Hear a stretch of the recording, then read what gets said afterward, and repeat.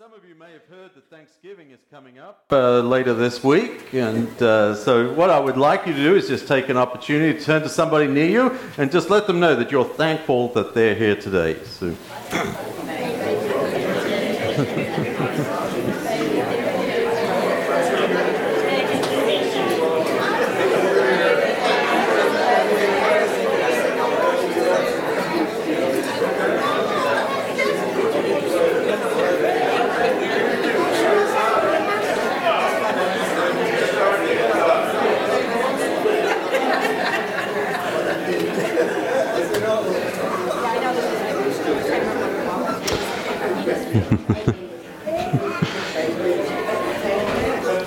All right.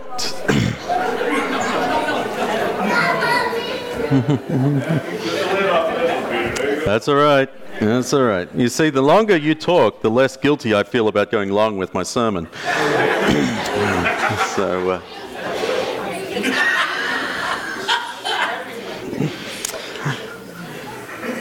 we are working our way through the book of Galatians, and we've been doing this for a while, both in our sermons and in our Bible growth groups. And so I hope that you're appreciating a book that perhaps is a little technical in places, a little difficult to work through, but I hope that it's proving valuable.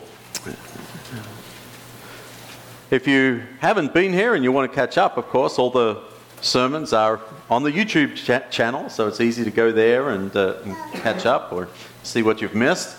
But just to set the scene, for those who aren't familiar, this is probably the first letter that Paul wrote. So he's begun his missionary journeys. He's been to this area of Galatia, which is today we would say it's in central Turkey. And he's planted some churches there, but these churches are intentional in including Gentiles, including both Jews and non-Jews. And that was Paul's purpose, Paul and Barnabas, from the moment they set out on this trip. Perhaps because we're human and we don't like change, this change raised a lot of questions, and some people were unhappy with it. And so it's not. It is partly, I am sure, the case of prejudice of Jews against Gentiles, because it had been so ingrained in them not to have anything to do with them. And so there's certainly, I think, an undercurrent to this letter that can be applied to our society and situations of prejudice and exclusion that we may encounter. And Paul is speaking up against that. But it's not just prejudice and based on ethnicity. There's also this theology that the Jewish Christians have that says Gentiles are not able to be children of God. Okay? It's been that way for thousands of years, right? If you're a Gentile, the only way to become a child of God is to become a Jew, right? And then because Jesus is a Jew, right? Even to become a Christian, you must first become a Jew and then dedicate yourself to following the Jewish rabbi Jesus. And so that makes a lot of sense. Paul, though, writes and he says, not so fast, right? Not so fast. Because when Jesus died, he fulfilled the law. And so nothing that Jesus does undermines his Jewishness. Nothing Jesus does undermines his traditions. Jesus observed the Passover. Jesus observed the different feast days. Jesus went and worshipped in the temple. Jesus was thoroughly Jewish, and there is nothing wrong with that. But at the same time, he is introducing the kingdom of God. His message was the kingdom of God has drawn near. And so he says the door is now open in this new era for the people of God, for the Gentiles, the non-Jews, to become God's children. And he is arguing very strongly for this throughout the book of Galatians. We have seen this in relation to circumcision. That became the first flashpoint. Okay? You want to become a Christian, you need to become a Jew. That means for the men, you need to be circumcised. Okay? That was the first marker. We also see in relation to food, there was a dispute with the Apostle Peter. Who do you eat with? Who can you eat with? What about the unclean food or eating with unclean people? Does that corrupt it? So we see food, another one of those boundary markers, became a flashpoint. And then today, we're not going to spend a lot of time on it, but we're going to run into as we're in chapter 4 today, a mention in verse 10, you're observing special days and months, seasons and years. And this is a reference to the Jewish calendar. So he's saying to these Gentile Christians, now you're keeping these Jewish festivals, which in and of itself isn't necessarily a terrible thing. But if you believe that that's a requirement to be a child of God, now it's wrong. It's those Jewish festivals are another identity marker that distinguishes between Jews and Gentiles. So we've had these three issues that are all these identity issues, right? The argument isn't what sort of sacrifice should you bring to the temple. The argument isn't about how many times you should wash your hands, okay, each day. Or what's the definition of work? that if you work on the Sabbath, you get in trouble. What's the definition of work? It's not those kind of issues. It's what makes you belong, part of God people. Circumcision, food and fellowship, and then we see this mention here of festivals and holy days. And so we finished last week at the end of chapter 3 in verse 28. I'm just going to read here. There is neither Jew nor Gentile, neither slave nor free, nor is there male and female, for you are all one in Christ Jesus. Okay, there's no inner circle of Christians. If you belong to Christ, then you are Abraham's seed and heirs according to the promise.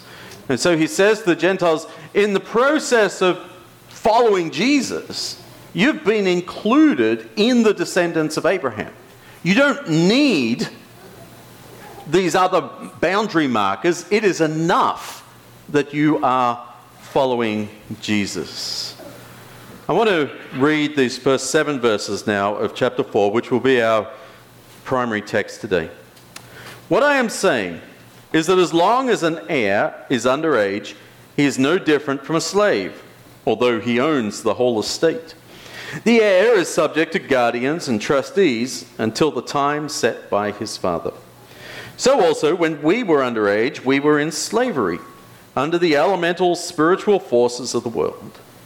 But when the set time had fully come, God sent his Son, born of a woman, born under the law, to redeem those under the law, that we might receive adoption to sonship. Because you are his sons, God sent the Spirit of his Son into our hearts, the Spirit who calls out, Abba, Father. So you are no longer a slave, but God's child. And since you are his child, God has made you also an heir.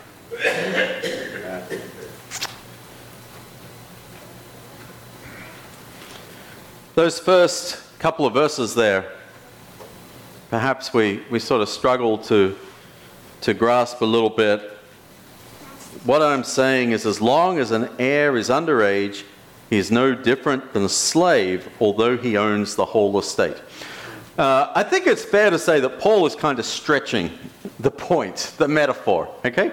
There is a huge distinction between somebody who is the heir to the estate and somebody who is a slave or a servant in that same household, okay? There's a big difference. However, what they're saying is that neither of them has control of the estate. Neither of them has control of the property or what happens. The heir in the situation that's described here is somebody whose father has passed away and is now under the authority of a trustee. There's a trustee of the estate, a guardian of the estate. And so it has a mention there that the heir is subject to guardians and trustees until the time set by his father. So his father had a will of some sort, and he says, when the son is 25 or 30 or 21, whatever, pick a number, then he will take control, he'll take possession of the estate. But until that time, he's under the authority of that trustee, just as the servants in the house are also under authority of somebody above them. And so there's a similarity there between the two of them. Okay, it doesn't mean it's a one-for-one exactly, but it's this idea that something's been promised, right? It's yours, but you don't have it, right? It's already yours, but you don't have it, and you can't have it until you reach that particular time. It does you very little benefit until that particular time comes around. And so there's a sense when we think of ourselves in our relationship with God, right? We're going to say, oh, we're children of God. Has that changed your life? Sure. I hope.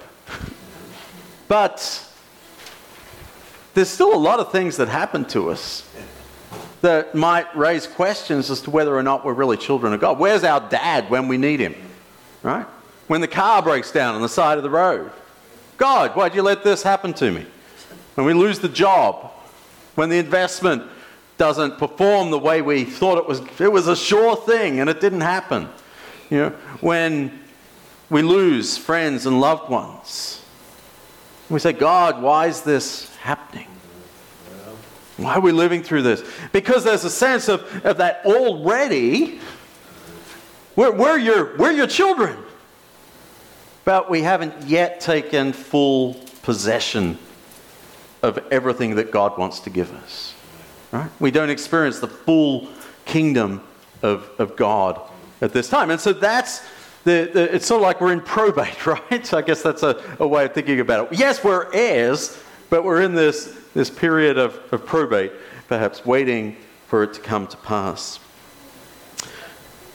And so Paul continues down in verse 3 and says, so also when we were underage, talking of the Jews, he's talking here to the Jewish Christians, we were in slavery under the elemental spiritual forces of the world. And so even, he says, for the Jews, throughout history, yes, we were God's people, but it wasn't all rolling in clover, right? There were still hardships. There were still difficulties. We were still attacked by these elemental spirits of the world. So that's sort of, I hope, setting the scene. And I think what I want to do is just highlight similarities between Galatians chapter 4 and Romans chapter 8 that was read for us earlier. And the reason I want to do this is that I think it's interesting because Galatians is probably the first letter that Paul wrote. And then some years later, he writes this letter to the Romans, the churches in Rome. And it's really interesting to see what I'm going to illustrate to you, the correlation between these two letters. And so what we're about to read, or in these Galatians 4, 1 through 7, I think because Paul kind of makes the same arguments and the same points years later in another letter, he was probably teaching the same things throughout that time period. Right? And so it says that it's something that's important. Something that in his message... So if you've listened to a few of my sermons, right? usually I move from one topic to another topic to another topic to another topic. Right? And we just work our way through in different books of the Bible, different topics. And yet there are probably things that you say, oh, Peter is mentioning that again. Right? You're probably more aware of them than I am. Peter's bringing that up again. And you could look at those patterns and you could say, that must be important to Peter. Or Peter thinks that that's important for us. And so we see this now in Paul, that this teaching is something that he wants people to know, that's important to him, that he believes it's important for the churches in Galatia, the churches in Rome, and I would suggest important for us to know and to understand. So the first one we're going to see it is actually in chapter 3, because that's kind of where the whole section begins. But in verse 24, so the law was our guardian until Christ came, that we might be justified by faith.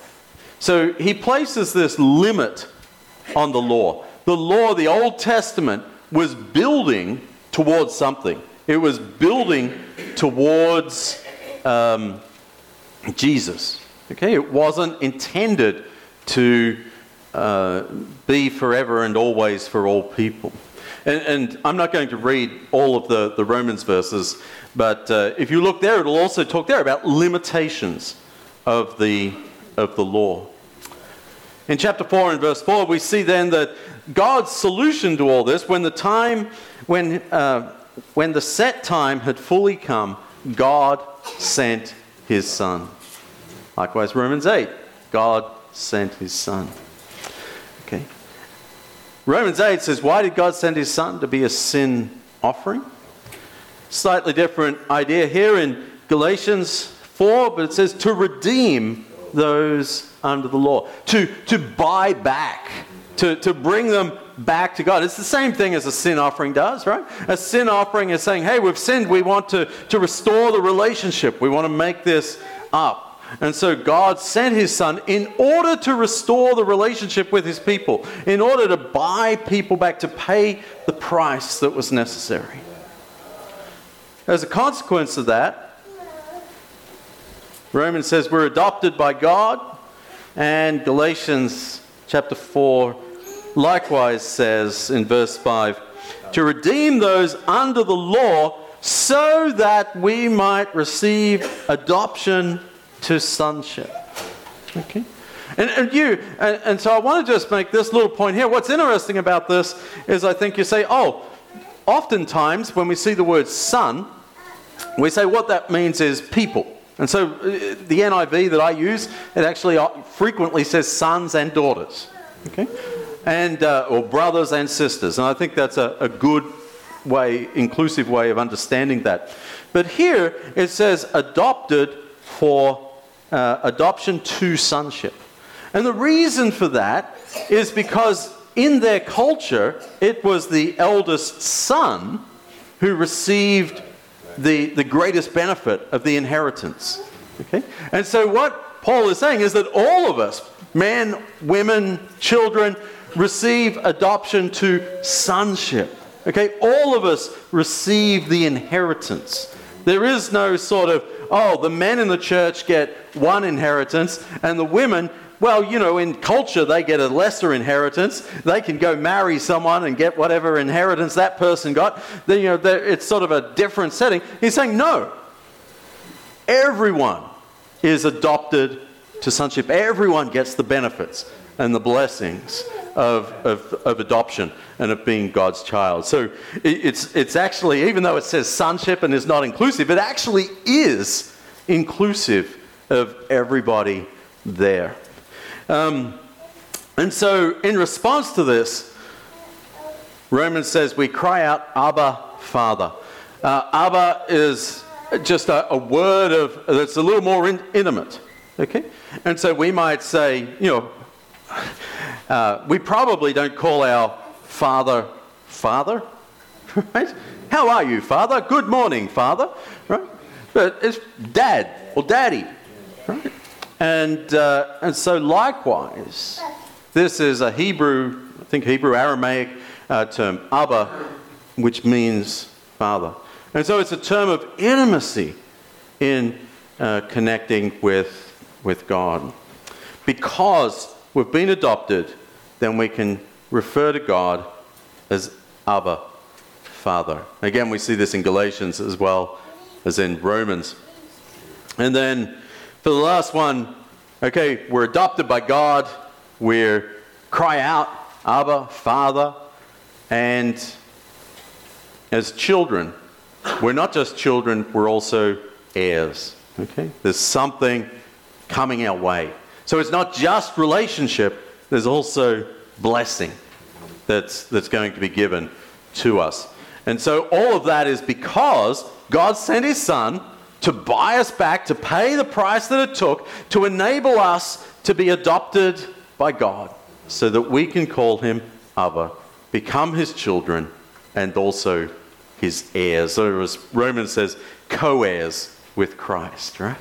So it's not that there is, Jesus is now suddenly a class 1 heir and the rest of us are class 2, sort of welcome to the family, you're the foster kids, the ugly stepchild. No, we are co-heirs with Christ.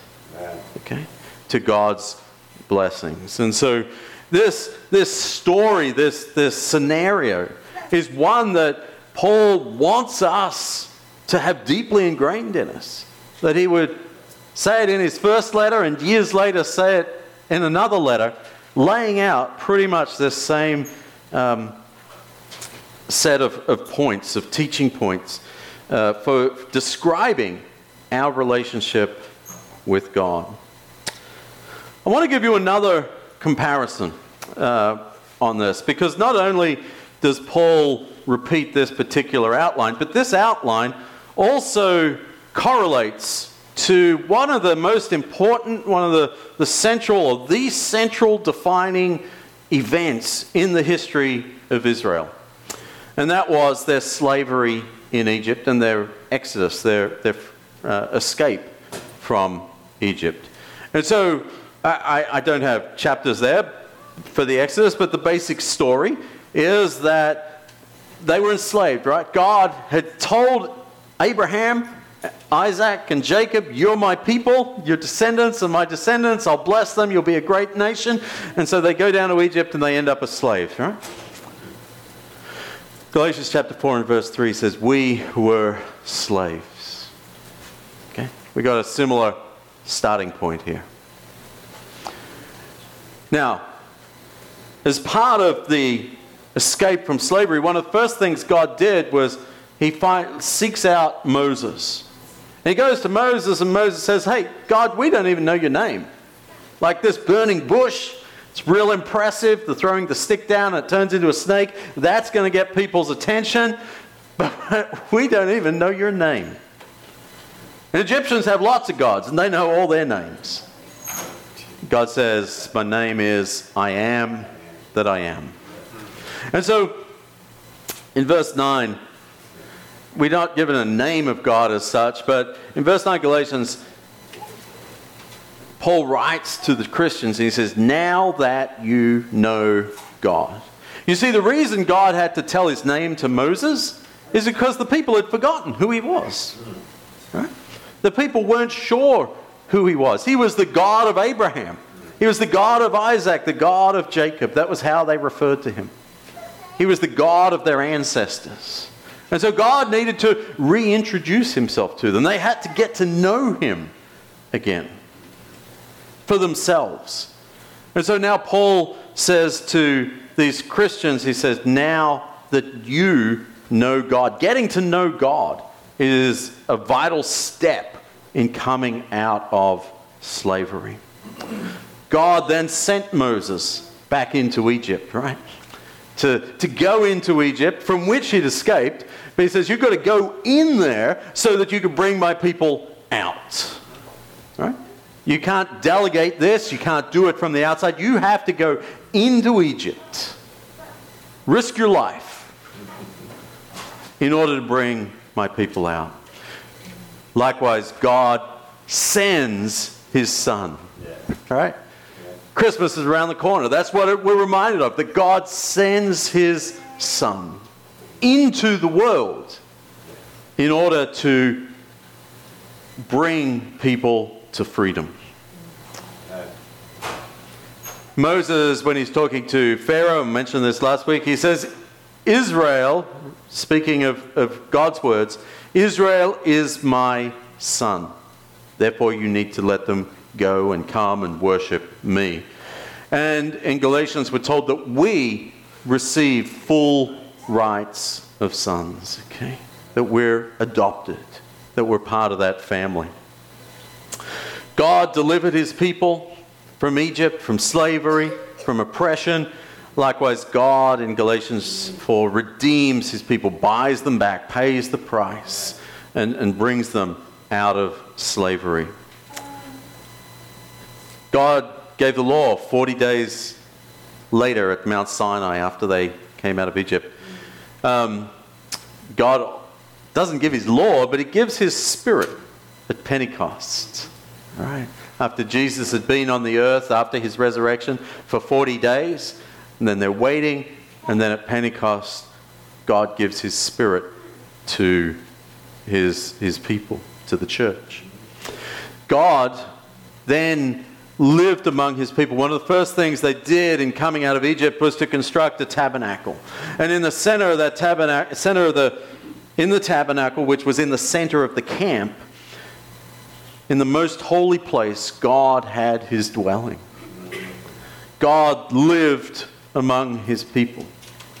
And we could take that in terms of Jesus coming to earth and living among his people, but also the Holy Spirit continues to live in our hearts, doesn't he? He lives within his people.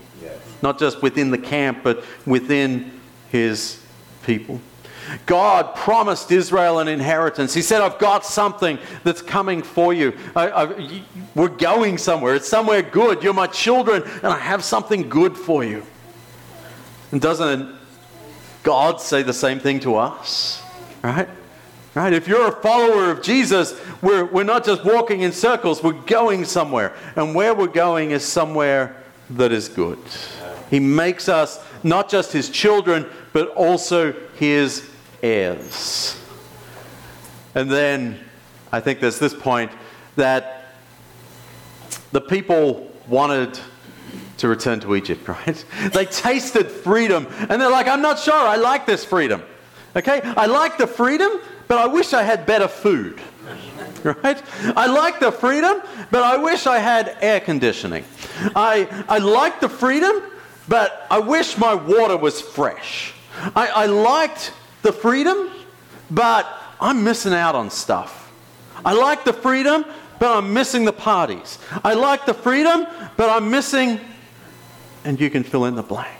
And the Galatians are saying a similar thing. They're saying, well, this is great because we were Gentiles and now we get to become Christians and this we can follow Jesus and our sins are forgiven and we're adopted and we're part of God's family. But I think we'll go back and we'll keep the law just to be safe.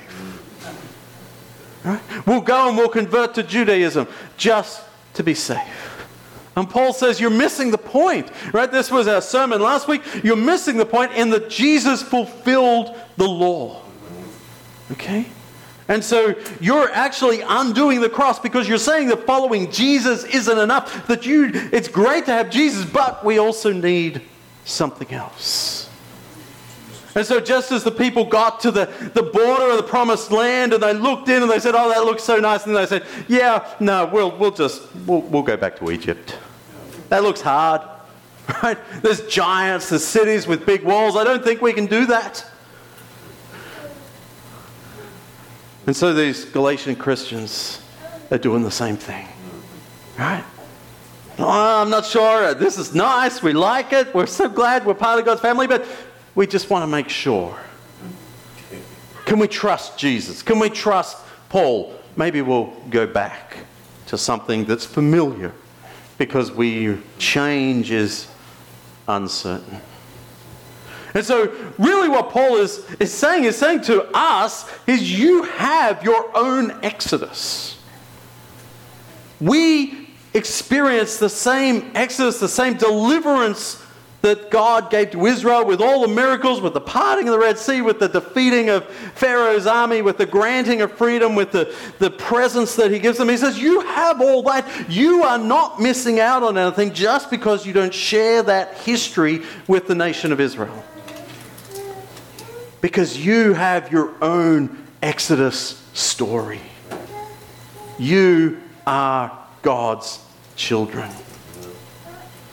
And so these two things, these two comparisons, whether it be the comparison with Romans that just says, hey, this is something that's repeated, that makes it important, or whether it be the comparison to the Exodus that was the foundation of Israel's identity, of Jewish identity, that says, yeah, this is important. Paul is saying to the Gentile Christians and to the Jews that are thinking about the Gentile Christians, he's saying, you are important and you need assurance that you are God's people. You are fully adopted into God's family. You are fully adopted as children of God. You fully receive the benefits of the inheritance. There is nothing that you will miss out on. You are co-heirs, not with the Jews, you are co-heirs with Christ, because you are God's children. And he's not just saying it to the people in Galatia, he's saying that to us. That we are God's people, God's children. We are loved. We can call God Dad, Abba, Father. Because God is not a distant Father. God is a Father that loves his children, that has laid aside an inheritance for us.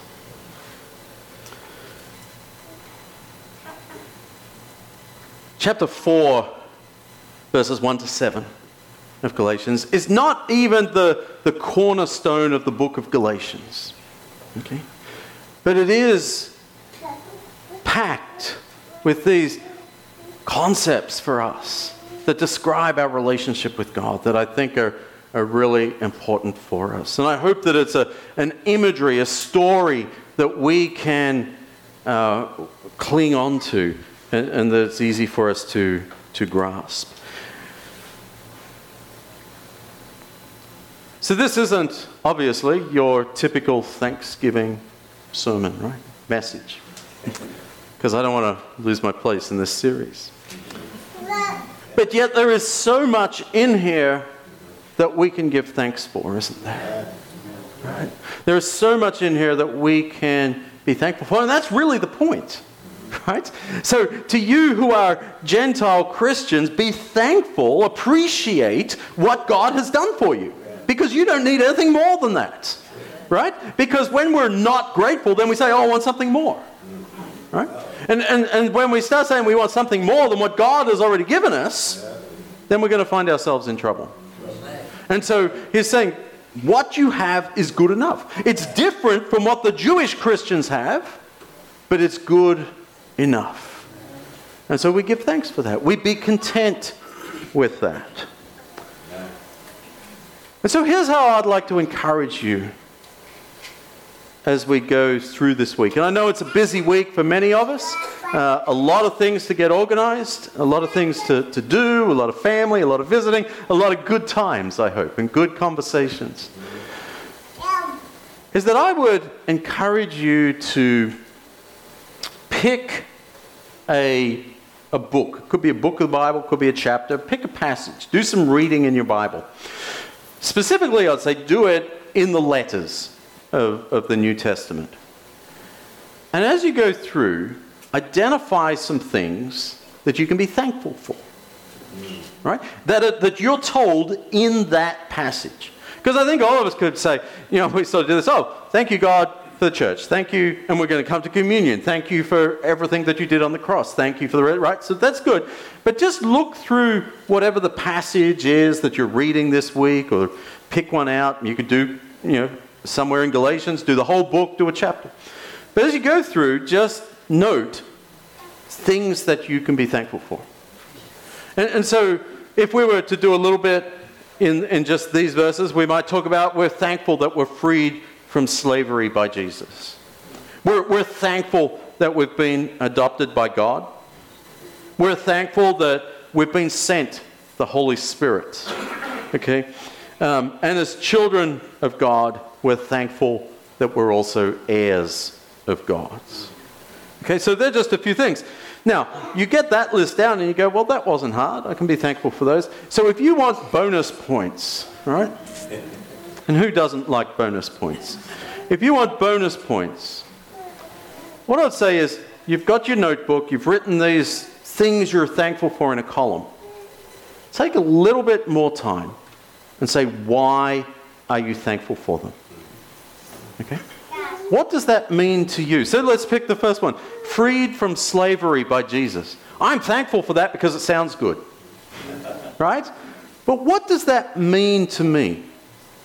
Why am I thankful that I'm freed from slavery by Jesus? What is that slavery? What slavery am I freed from? What does the freedom feel like? How do I experience that? Right? Just take a little time there to unpack it and say, why am I thankful for this? Because we can all just come up with a list. If we want to sort of deepen that relationship, say, here's why I'm thankful. You know, you all received a card, you've given somebody a gift, and they go, thank you very much for whatever. Right? But if they stop and they say, thank you very much for, I really needed that. My other one had just broken. I don't know if you knew that or not, but it was taking up a lot of time. It was this. And so this just is such a time saver for me. And it makes a difference to my week, to my schedule. I got more time for my family. Like if you get a card back that explains all of that, don't you feel a little warmer on the inside? To say, yeah, I didn't just give them a gift. I gave them a gift that they valued. Right? So it's one thing to look through this list and say, oh, God's given us good things. We're grateful for them. It's another thing for us to stop and say, why am I grateful for them? Okay? Not just because we get stuff. I love the Amazon ad at the moment on the radio, and it's a song, and it's all about the stuff you can get at Amazon. That's the word they use, right? Stuff. And it's a great song, and it's catchy, and it's like, yeah, get me stuff. It's like, God's not just giving us stuff to fill our house, to fill our garage, to fill our storage unit. God's giving us things that are meaningful, that transform our lives. But sometimes we can treat them like stuff. Right? You can't get freedom from slavery on Amazon. Right? You can't get adoption by God on Amazon. Right? You can't receive the Holy Spirit, the gift of the Holy Spirit on Amazon. It's not just stuff. And so what difference does it make in your life? Will you take a little bit of time this week to say thank you to God? Amen. I think it's a terrific story that Jesus, the death of Jesus, or the redemption, Jesus redeeming us, allows us to become children of God. Yeah. And if we were to go back, and we saw last week that this is initiated through baptism, right? It's through making a decision. It's not just something that happens. The people in the Gentiles, the non-Jews in the Galatian churches, they had to make a decision that they were going to leave their life. They were going to stop worshipping the pagans. And they were going to come and follow Jesus. And it's the same as us. We might say, oh, well, I'm not worshipping any idols. I'm not switching from an idol to Jesus. It's okay, but we still have to make a decision to follow Jesus. We don't just wake up one day and we go, oh, you know, I think yesterday I started following Jesus. Right? How'd that happen? Right? Your GPS won't give you those directions. We make a decision that this is what we're going to do with our lives. Baptism is part of that. We're told that we know that we're children of God because we have His Spirit living within us. And likewise, Peter tells us in Acts chapter 2 at Pentecost that we receive His Spirit when we're baptized into Christ. And so I want to encourage you, if that's something that you've been considering or you haven't been considering, that you have a conversation with someone, that you make this decision to become a child of God. The offer is there for all of us. The question is this something that I want for my life? Because God wants us to be His children. He's done so much for us so that we can be His children. And in response, we give him our lives and we give thanks. Amen. Amen.